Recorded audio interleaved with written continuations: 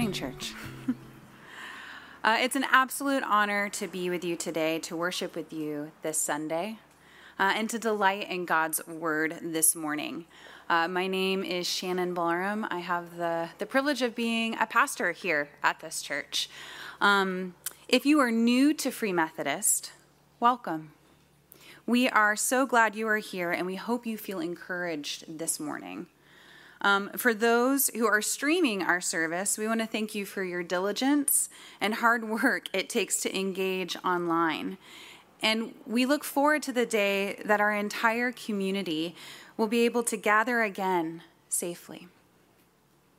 This Sunday, we have the opportunity to study Hebrews 12, 14 through 17, ending our time with communion. If you don't already have your Bibles, please open them, thumb to the text, because I would love for you to be able to study along this morning. And phones, I guess, are okay for you to use, as long as you're not on Instagram. We have spent several months studying Hebrews as a church, with the next few Sundays being devoted to the end of the letter, which is more practical in nature. As a reminder, the first 10 chapters of Hebrews is deeply theological, and it is emphatic that Christ is superior, Lord of all, Lord of our lives, and Lord over our circumstances. Hebrews spends 10 chapters drilling this theological point over and over and over again. We learn Jesus is better than angels, brings a better life to humanity through salvation, offers a better hope than the Mosaic law, a better sacrifice to our sins than a bull or a goat, and a better inheritance in heaven for those who place their faith in him. Hebrews asserts that there is no other revelation but Jesus Christ as Messiah and Savior, because Christ is superior. Hebrews was written for a Jewish community that was struggling with persecution and pressured to abandon Christianity and return back to Judaism. The writer is appealing to this community to be resilient in faith, to persevere, and to remain committed to the truth of Christ despite these hardships.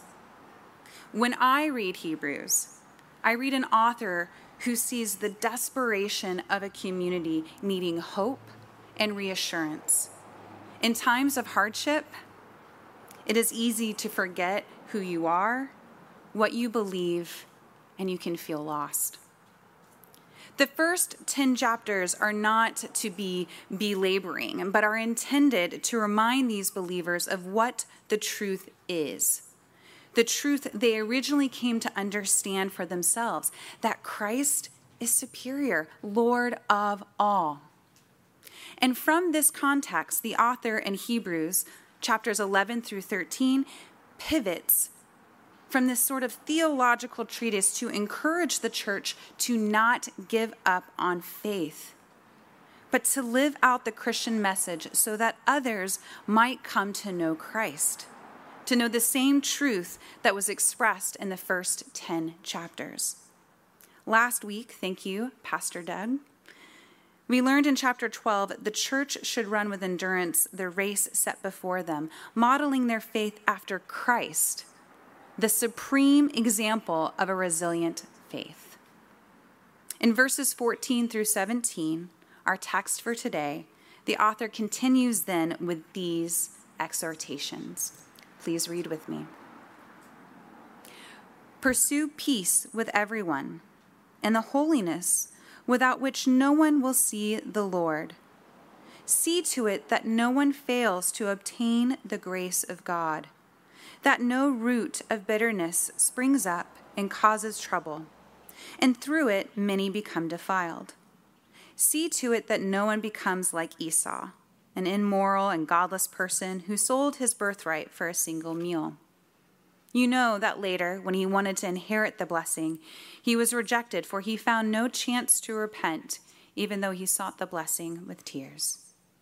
The word of the Lord. Thanks be to God. In Hebrews 12:14-17, the author instructs the Jewish Christian community in Hebrews to be people of peace and holiness, so that others, through their example, may come to know Christ. To be resilient in faith is to be faithful in your Christian life. And according to this author, to be faithful is to be a person of peace and holiness.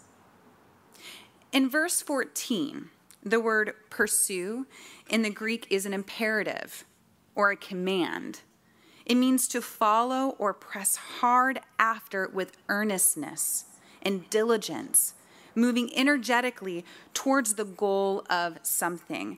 So the author is exhorting the church to run a race where there is earnest effort made towards right relationship with people, living in peace, and right relationship with God, living in holiness. For this author, the Christian life does not separate those two. We must be people, again, who have right relationship with others and live in peace. And as a Christian, have right relationship with God, living in holiness. In order to have right relationship with people, peace, the church in verse 15 must accept the responsibility of looking after one another and tending to any bitterness that might be evident in the community. When the author writes, "See that no one fails," the concept is not asking the church to be nosy or meddlesome.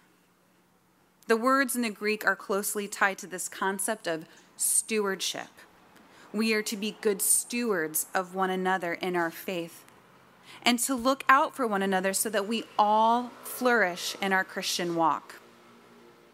The term pikria, which is kind of a fun term, say that like 5 times, pikria, pikria, pikria. Pikria in verse 15 is bitter root. It was used literally to describe plants that produce inedible or poisonous fruit. Greeks described the figurative use of pikria as long-standing resentment, as the spirit which would be refused to be reconciled. Theologian Leon Morris writes, "A bitter root is a root that bears bitter fruit. So it is possible for the seed of bitterness to be sown in a community, and though nothing is immediately apparent, in due time the inevitable fruit appears." Bitterness is antithetical to peace. I have been around bitter people. I too have experienced bitterness in my own life, and the anger and the resentment that flows from that bittered life can embitter others. It spreads like a bad weed, spoiling the garden, because often bitter people want allies.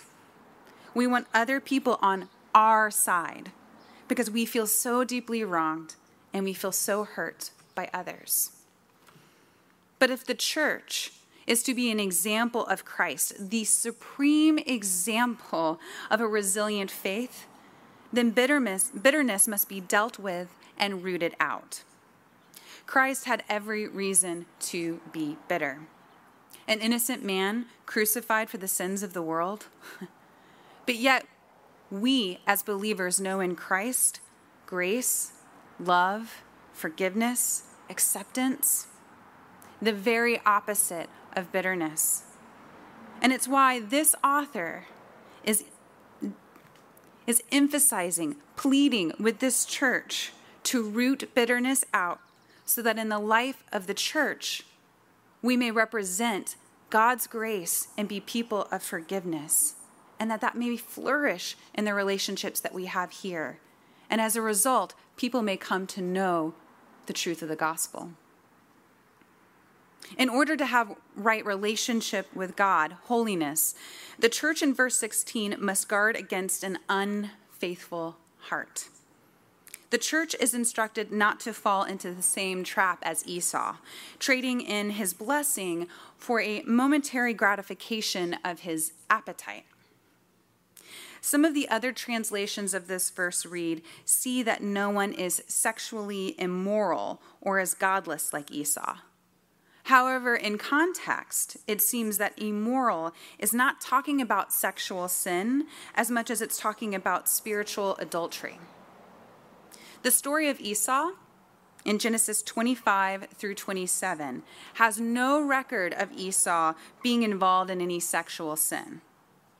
He married foreign women to annoy his parents, but that's about all.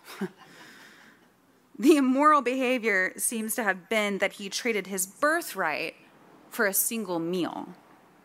A birthright in the Old Testament was very significant. Jacob and Esau were twins, but Esau was the first one born. And as a result, he would receive the majority of the family inheritance. The story in Genesis tells that Esau was so hungry that he felt like he was going to die. He was so desperate for some of the stew that Jacob made that he was willing to trade his birthright for a bowl of stew. He gave up what was enduring for what would quickly pass away. How often are we tempted to do the same? The author is pressing this point.